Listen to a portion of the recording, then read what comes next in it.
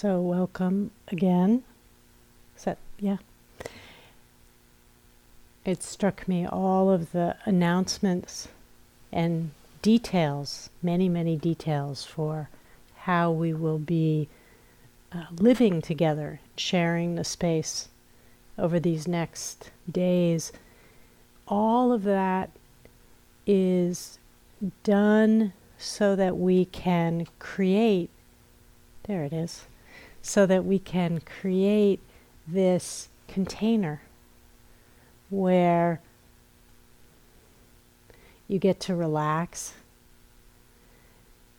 you get to be yourself, you get to let go of, many of you described in your check-ins, the kind of plugged inness that we feel in our lives. And it's not because there's something wrong with our lives, but because creating a space, a container like this, allows us to have access to parts of ourselves that are sometimes overlooked. We're so busy getting somewhere that we forget that it's really okay sometimes to just be here. And so as part of the creation of this container that we'll be sharing, I want to say again a really full and wholehearted welcome to everyone.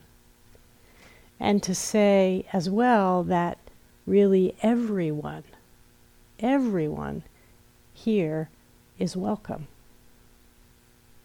Whatever age you are, whatever size you are, whatever your degree of able-bodiedness or disabled-bodiedness you have,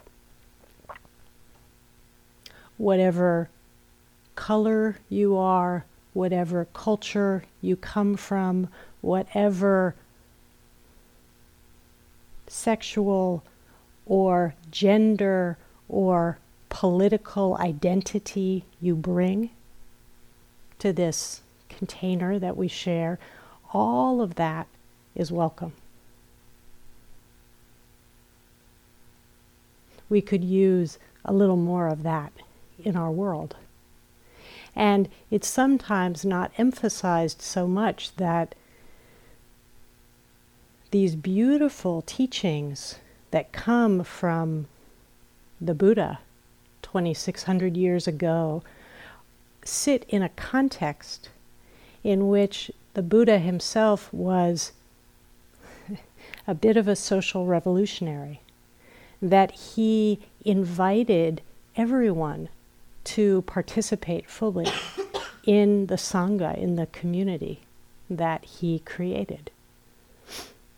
He invited kings and merchants and soldiers and warriors and women. This was a radical thing to do. And so it's in that spirit that I hope that you will feel yourself welcome, because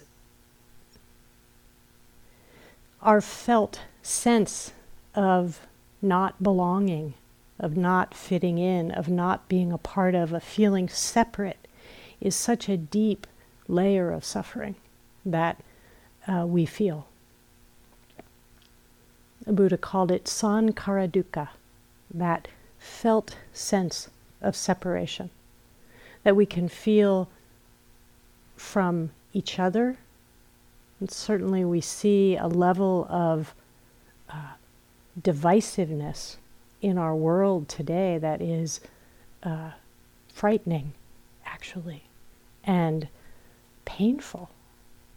And it's that divisiveness toward others that we also can feel toward various parts of ourselves. And so in the same spirit, all of you is welcome. All of those parts that you may not have had time to address, that you may have felt too busy to attend to, that you maybe didn't really want to touch.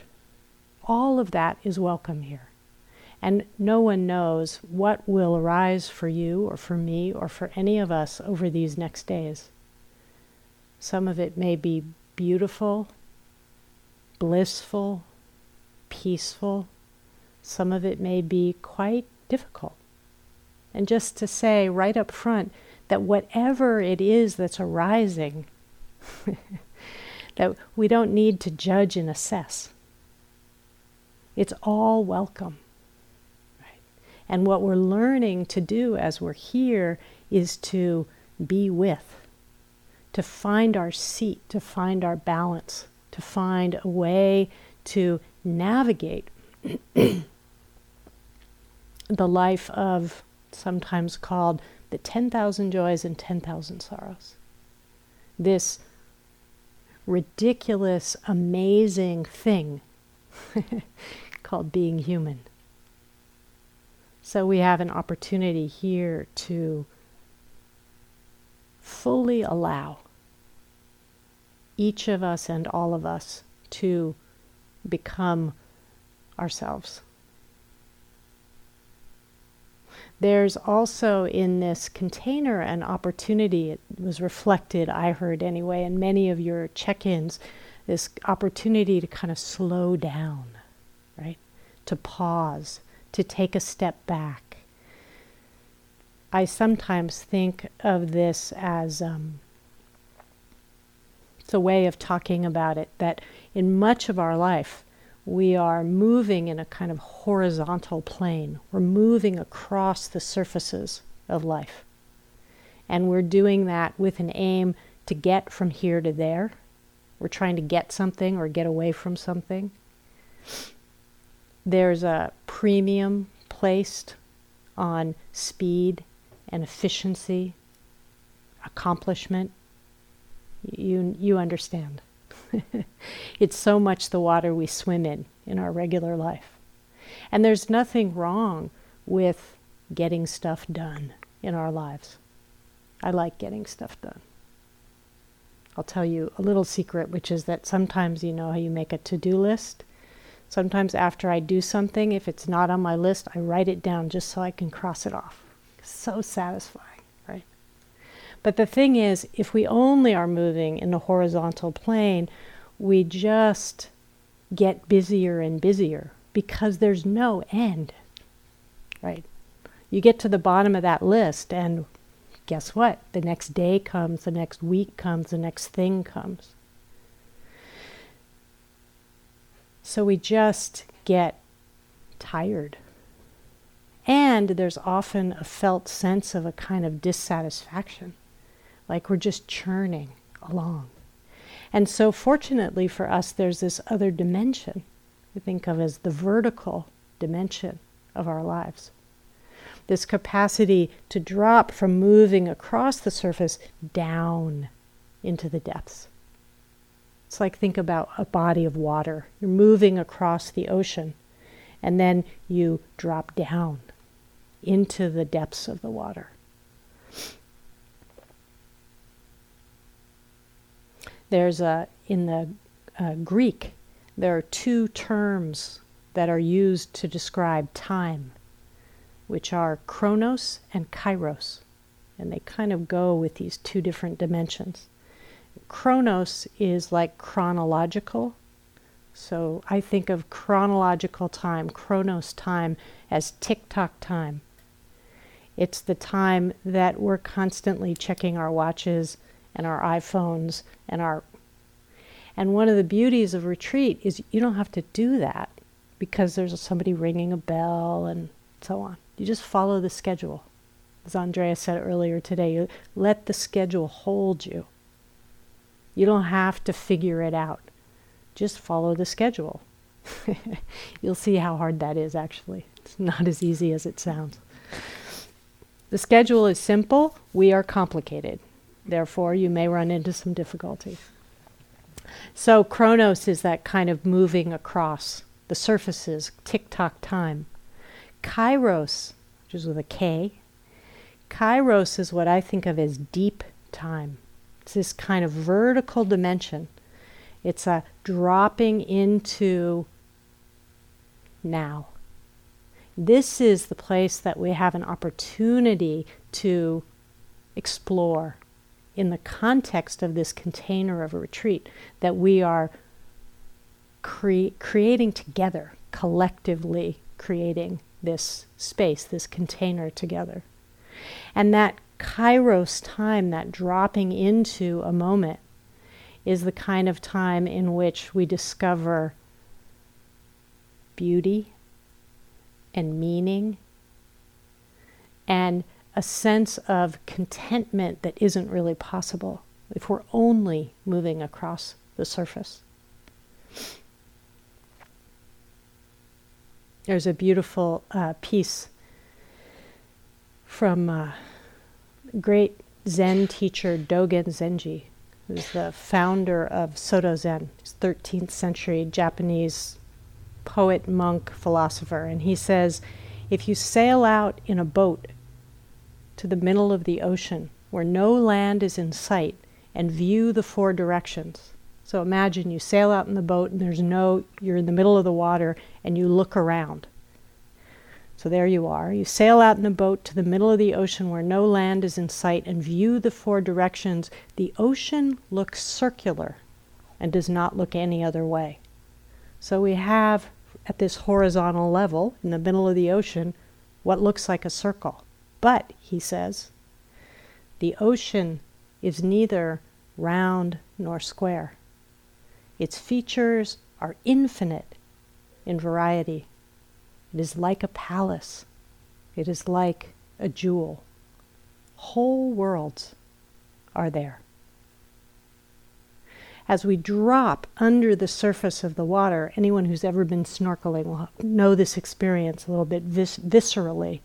And maybe you've seen a show on TV that, you can look under the surface of the water. It's like a palace. It's like a jewel. Whole worlds are there. As you give yourself the opportunity to drop in and drop down, drop under in this way, you will have an opportunity to discover aspects of yourself, of your capacities, of the nature of consciousness and reality itself will allow themselves to be revealed. They're already there. You don't have to make any of this happen.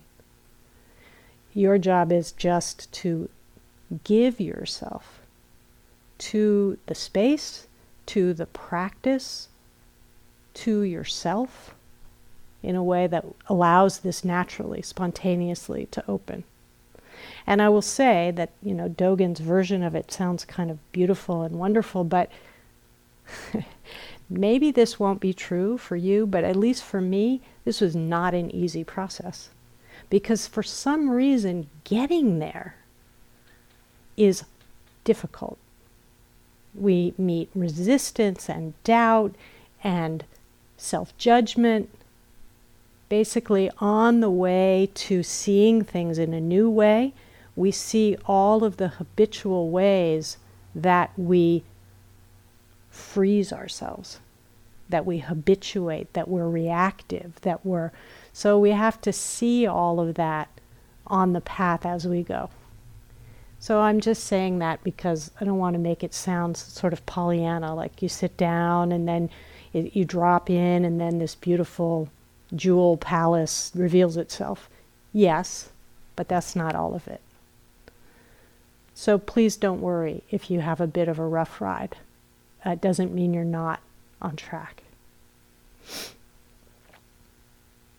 So part of the reason that we do these two next steps that Andrea and I will be discussing are in support of creating that container, in support of recognizing the not easiness of the practice.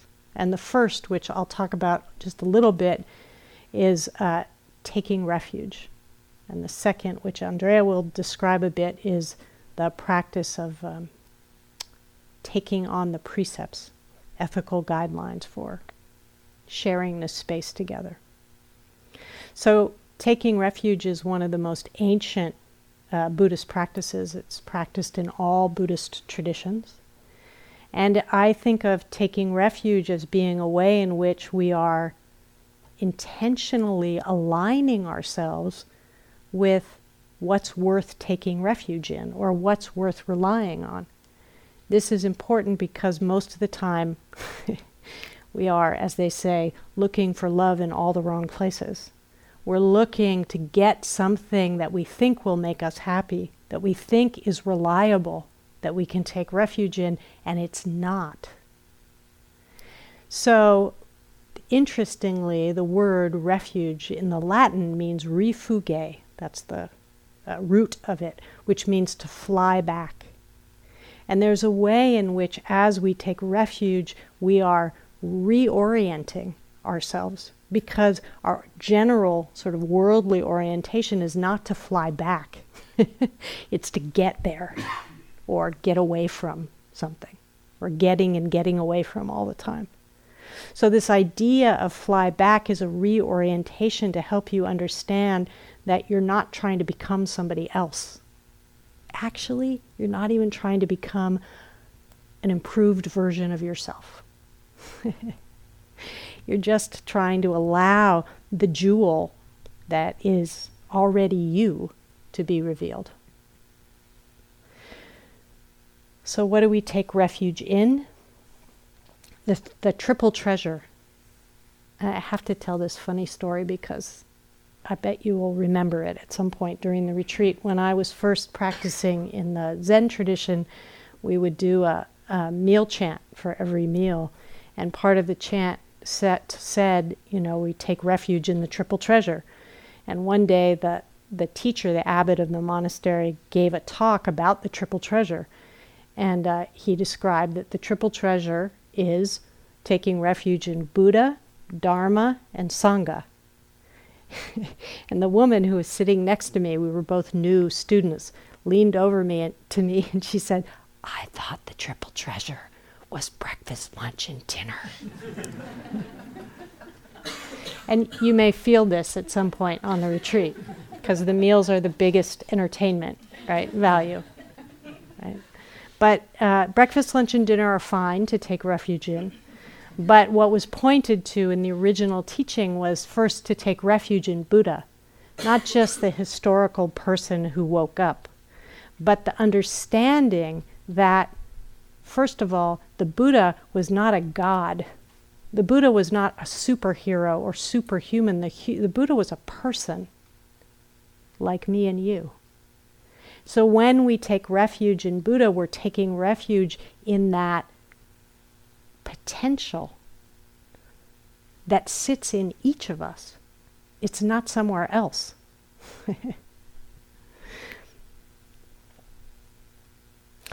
I heard a lot of people say in the check-in something about, wanting to calm down or, de-stress. And calming down and de-stressing is great, but let's not sell ourselves short. That's not ultimately what the practice is about. Do you want to be calm, or do you want to be free? Taking refuge in the Buddha is pointing you toward what's really possible for each of you, for all of us. We take refuge in Dharma, which is the teachings of the Buddha, but in a way more radically, we take refuge in the truth. The word Dharma means truth. This is so radical. Really, can we take refuge in now, and now, and now, again and again? This moment and the next one, even if it sucks. Terrible moment. Wait for the next one. To keep showing up moment by moment for our life. This is what's offered. The opportunity here is offered to really check it out. And we take refuge in Sangha, which means community. And for our purposes, we are that. We take refuge in each other in this beautiful way that we are so fully supporting one another in our practice, but not in the usual way. Not by talking, not by sharing, but by knowing that the person to your left and your right, the person in front of you and behind you, is fully giving themselves in the same way that you are. And there's a way in which the container, the field that we create together in that way, allows all of us to drop deeper, allows all of us to feel a kind of support and connection. So this is taking refuge in Sangha. So I hope that those refuges will support you as you go, and that you will feel yourself more and more welcomed as we move through these days of retreat.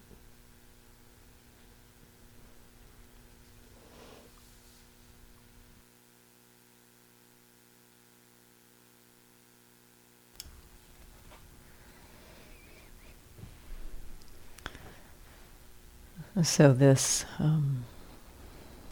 kind of entering into retreat, the taking of the refuges and the precepts, it's almost like a little ritual that we do to agree with each other. This is what we're doing. This is how we're spending our time, and we are committing ourselves in a way to a different way of being, a different way of showing up for ourselves, as Pam was talking about, showing up for all of ourselves, for the fullness of who we are.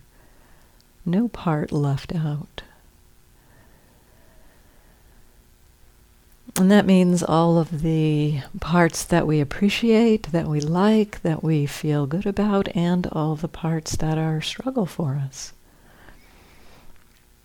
The parts that are a struggle for us, in fact, are really a piece of,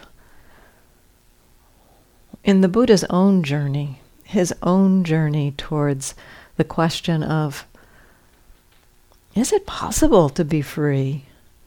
The question for him was around this struggle, this stress, this suffering, that he looked around and he saw all of humanity engaging in things that kind of kept them struggling and suffering. And his question was, is it possible? Is it possible to be free from suffering? What might that mean? What might that look like? And in his own journey, he did discover that possibility. And this is part of the taking refuge in the Buddha, that because he was a human being, because he found this possibility, and he pointed to us, he said to us, it is possible to free your mind. If it weren't possible, I wouldn't ask you to do this. It's possible to be free of suffering. And one of the key containers or key things that he points us to on this path, because he discovered, he found a path that will support us all in moving in the direction of freedom. And a good portion of that path is looking at how we are in relationship with our fellow human beings, and recognizing that if we want to be free from suffering, if we want to have that ease and peace in our hearts, that we would find it useful to engage in relationship in a way that doesn't add harm to the world, that doesn't add suffering to the world. And so this is a piece of our practice together, is not only engaging in our own inner work, but also kind of committing to each other that we will create a container of non-harming that we will agree to together. This container of non-harming in our tradition is holding these 5 guidelines, ethical guidelines for our conduct with each other and with the world. And they are the precept or the guideline to refrain from taking life, the guideline, the precept to refrain from taking what is not given, the precept to refrain from engaging in harmful sexual activities. And this retreat will take it to refraining from sexual, intentional sexual activity altogether for this retreat. And then refraining from false speech and refraining from intoxicants. And so, these precepts, they sound a lot like commandments. For some of us from the Judeo-Christian tradition, the thou shalt not, they have that flavor to some extent. And yet my understanding of how they're held here, I didn't understand really how they were held in my Christian tradition as I was growing up. Or there's a different model here. I'm not sure quite which, because in my tradition, it in my Christian tradition, it felt like I was told to just do this. You don't investigate or explore or even question why you would do this or not do this. And what the encouragement here always is to look at what supports us in moving in the direction of freedom from suffering. And the Buddha points out to us that if you want to move in that direction, that engaging in killing, in taking things that are not offered, in a false speech, that those things will not serve you. Not only do they create harm in the world, but they create an inner tension in our own hearts. They create a kind of a disconnect. And I think we know this, if we find ourselves having, even sometimes just told a white lie or something, sometimes the mind can get really agitated around that. And this is a form of suffering. And so not only do these actions, if we engage in them in the world, these actions would directly, the first four in particular, would harm other beings if we were to engage in them, they also harm us. And so this is part of our agreeing to hold these precepts, is to recognize how if we want to move in the direction of ease and peace in our own lives, we need to commit to ease and peace in the world as best we can. And also to acknowledge that we will probably make mistakes in refraining from taking life here on retreat. I'm not concerned that any of you are going to be taking human life. And yet there may be times when mistakenly or out of, just habit perhaps, we swat a mosquito. And we are exploring the possibility of refraining from any action to kill living beings. And yet if that happens, I kind of think of these precepts as almost like wake-up bells. If we find ourselves either getting ready to engage in something, getting ready to swat a mosquito or kill a spider or something, that it serves as a wake-up bell for us. Wait a minute, what is my precept here? What is my commitment? And for this time on this retreat, can I enter into a commitment to refrain from killing living beings, refrain from any intentional killing of living beings? Now this may not, this I mean, when we walk out on the land, you may just in the walking step on a creature. That is not an intentional action of killing, and so that is not a breaking of the precept. It is not an action that is something that we would even have control over necessarily. Now we may, if we find out later that we have killed something, we may feel a kind of a quivering in our heart of compassion over having injured or killed a being. But we don't have to feel like there was something else we could have done in that case.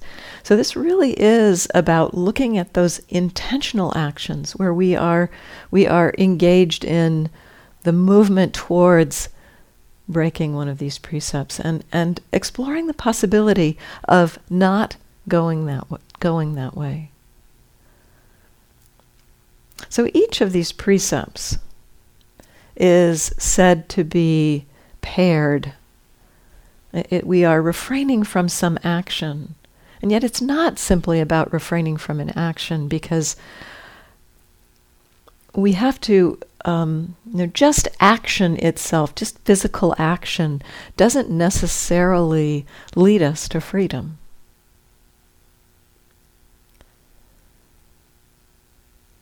The Buddha talked about a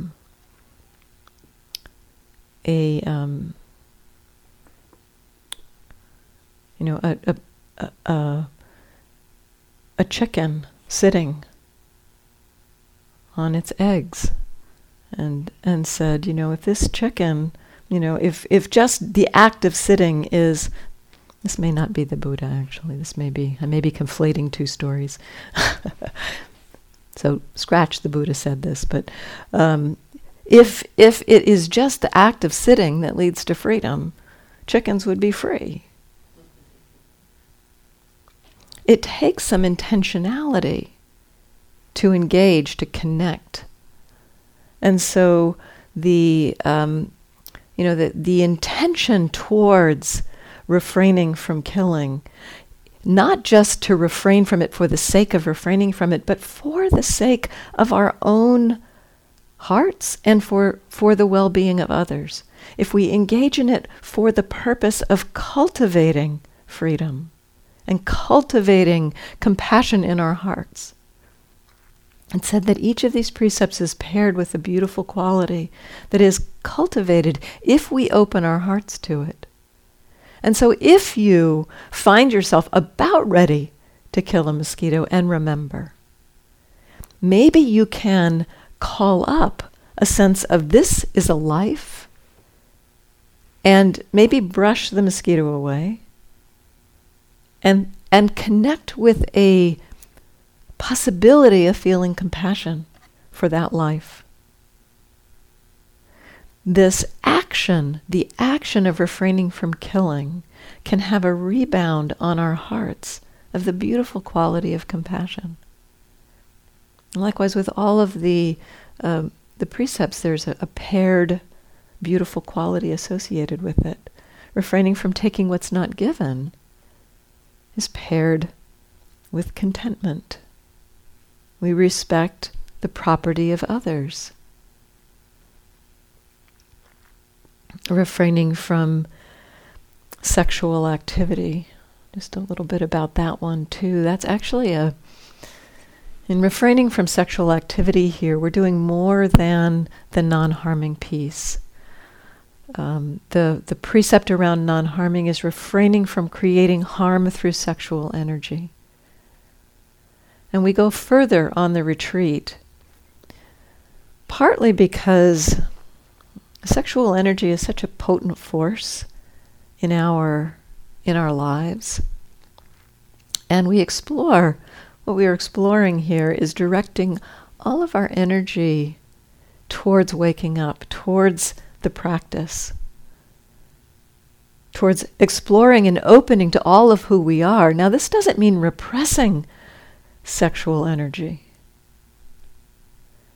but it means perhaps not allowing, one way I like to think about this is not allowing it to leak out.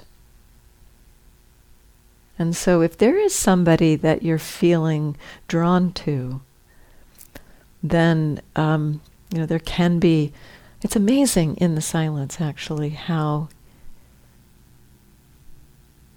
we can create. We have found our perfect partner in the silence through seeing somebody walking mindfully across the room. It's, oh, that person is my soulmate. This has happened to me more than once. And incredible stories come up about this in the mind. I've been through entire Vipassana romances. We call them Vipassana romances. The VR. And I've gone from the point of seeing somebody, and we've gone through the whole dating process, and then we've gone through the whole getting ready to get married in my mind, all of this in my mind. And then at some point, some part of my mind, it's like I imagined meeting that person's brother, and then, I was actually more drawn to the person's brother, and then I had to break up with the person. It's quite amazing what the mind can do in this. This sexual energy can kind of proliferate in this way. And this may happen to you. And I used it as practice, and yet what I tried to not do was to in any way telegraph that there was some kind of attraction I was feeling. And so it's like, maybe you having this feeling in your being, some kind of attraction. But what I'd suggest is that you not sit next to that person at meals, that you not put your shoes next to their shoes, that you not steal glances at them. And so see if you can allow the feeling. This is part of the movement in our practice. Allow the feeling, be with the feeling. This is a part of welcoming all parts of us. So we're not saying bad feeling, wrong feeling, but allow it and see if it can be felt internally and not expressed externally. I sometimes explore this practice of if I'm experiencing something, any of the hindrances, in fact, if I'm experiencing impatience or frustration, I see, can I fully feel that feeling and not let it kind of leak out into how I am in the world? This is a great practice. And so I'd encourage that around if you find sexual energy coming up. And seeing if you can, there's energy there, energy connected with sexuality that can be kind of harnessed to meeting our experience. And so this refraining from creating harm through sexuality cultivates integrity. One thing I will mention here, there are a number of you who have sat quite a few retreats, and some of you who are a little newer to retreats. And so I'll just mention that there's kind of a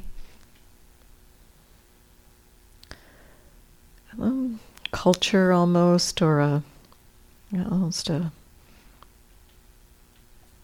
something that we do on retreat. It's not required, but that we tend to, in this exploration of being inward, to not make eye contact with other people. This is not, you don't have to completely avoid eye contact. We don't have to go that far. And yet you may find, especially if you're new on retreat, it feels odd that people aren't looking back at you. That this is a kind of a cultural norm in some ways. People often will just be, if you're sitting across from somebody at the meal, they're just looking down at their plate. They're not making eye contact with you. This doesn't mean that they don't like. Doesn't mean that they don't like you. It doesn't have anything to do with that. But I did find my very first retreat that it was a little bit uncomfortable. And I saw actually how much I relied on somebody looking at me to feel okay about myself. And so just know that that might be happening for you if you're new on retreat. That you may notice that people aren't looking at you, and that's just part of how they are choosing to engage in their practice, in being a little more inward or internal. And it can be a very useful practice, actually, because the eye contact is in some ways a form of communication. And we are exploring not communicating with each other right now, to be together on retreat in a different way. And yet we'll find just how much community can develop when all we see are the other people's shoes and feet or their backs, or just kind of get a sense of them as they walk across the room.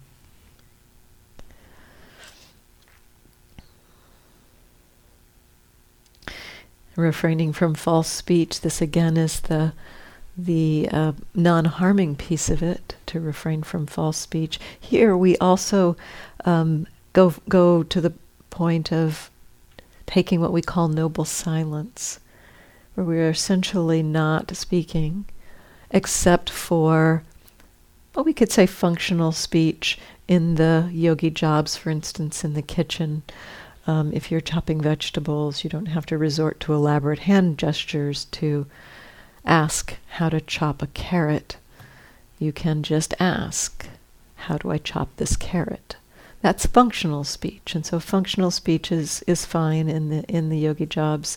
And we will also be having meetings with you, and we will have conversation about your practice. And yet the rest of the time will be in silence. And so this is a big piece. This being in silence is a big piece of the practice. Actually, if all we did here was took walks and sat and looked out at the orchard and the vineyard and just were in silence for 3 or 4 days, this would be transformative. Just this being silent would have a very powerful impact. And we have an opportunity to go even further through this curiosity and investigation of how are we here? Allowing all parts of ourselves. And so this too is paired with the cultivation, the refraining from false speech is paired with the cultivation of truthfulness. And then refraining from intoxicants.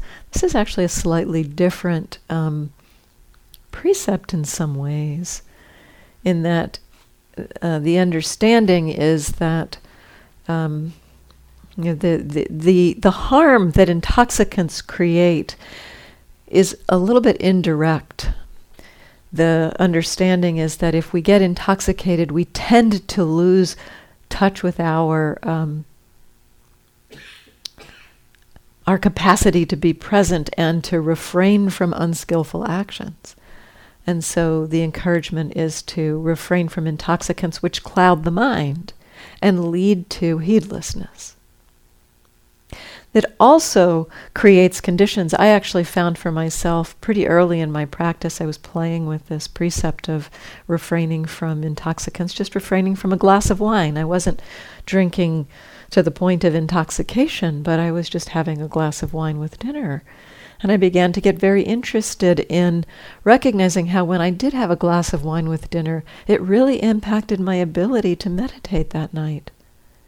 It created a cloudy mind that wasn't so capable of really being present.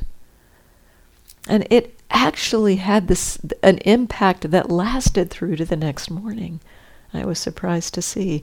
And as I began to value clarity of mind, I began to recognize that's not something that I want to do, even if it's not to the point of intoxication. It's just I value the clarity of mind.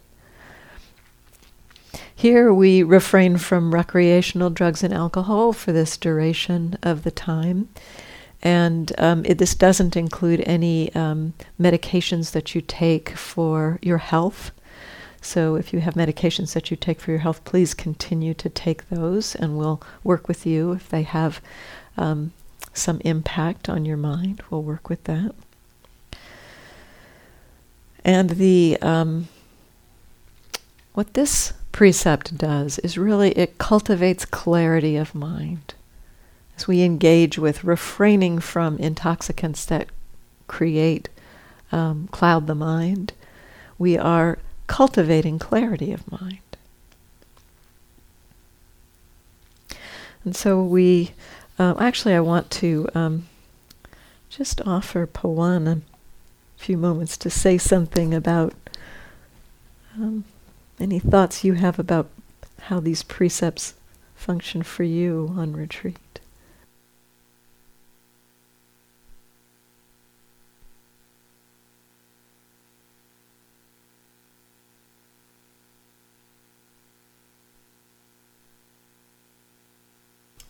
So for me, it's more, the precept is more of an exploration of how it is inside of me on a retreat. I've noticed that when I have thoughts, those circuitous thoughts and conversations with people who are not on retreat, somewhere they're outside the retreat, and I'm engaged in those conversations, I have come to see that it causes, sometimes those conversations I'm causing harm to the other person, and I'm causing harm to my own self. So that's become an exploration for me on a retreat in terms of the precept of how I'm causing harm to myself. Judging mind definitely causes a lot of harm to me. So that's how I look at the precept of causing harm with the false speech. Thank you.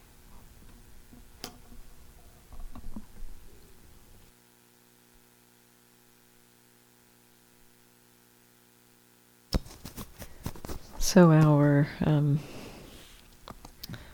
ritual around this is to chant the refuges and precepts together. And the refuges will chant in the language of Pali. We'll chant them together in the language of Pali. And the first part of the chant of the refuges is kind of an homage. It's just an acknowledgement of appreciation and gratitude for the Buddha who offered us these practices and these teachings, that we appreciate that he existed and that he awakened. So it's kind of just an expression of appreciation for the Buddha. And then we take refuge in the Buddha, the Dharma, and the Sangha. And the words are Buddhang, which means Buddha, Saranang, which basically means I go towards or I walk towards. The meaning is walk. I go towards the Buddha. And then, Saranang is refuge, and Gacchami means to walk. And so, Buddhang Saranang Gacchami, the Buddha, refuge, I walk towards. And then Dhammang Saranang Gacchami, Sanghang Saranang Gacchami. And then we'll take it for the second time, Dutiyampi, Buddhang Saranang Gacchami, and the Dharma and the Sangha. And then for the third time, Tatiyampi. We'll do this, I'll do this in call and response. We'll do a few words at a time.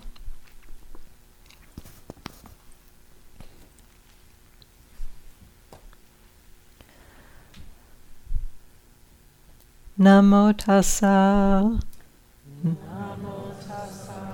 Bhagavato. Arahato.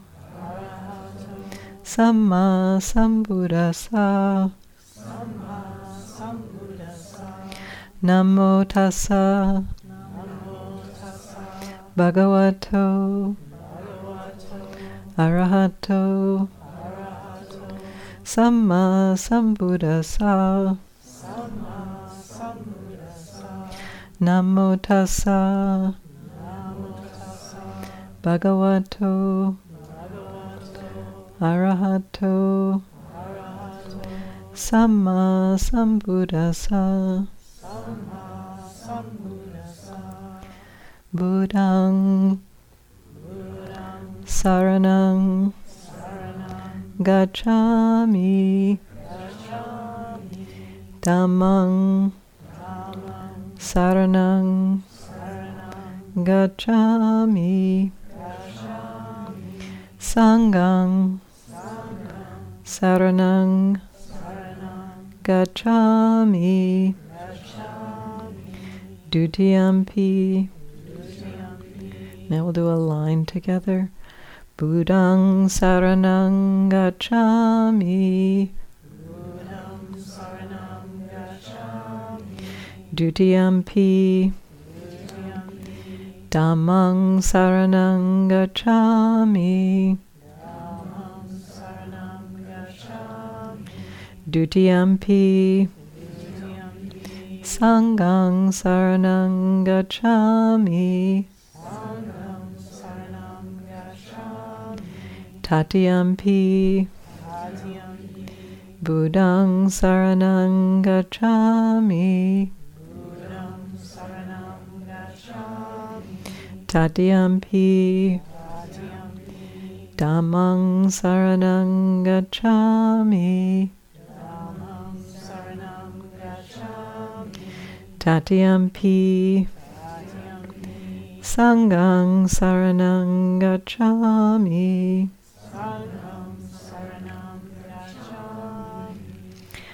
And we'll take the precepts together in English. And we'll do this half a line at a time. I undertake the training to refrain from killing living beings. I undertake the training to refrain from taking that which is not given. I undertake the training to refrain from intentional sexual activity. I undertake the training to refrain from false speech.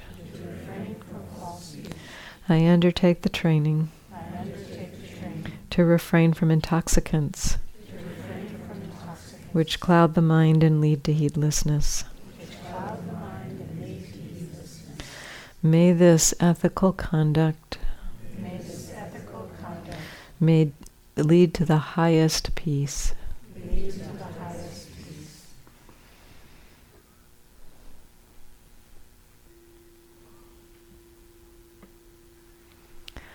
So thank you for entering into this container together, this container of taking refuge together in the safety of flying back and in the container of non-harming. So let's sit together. We'll just sit together for a short time. And we'll have an early night tonight.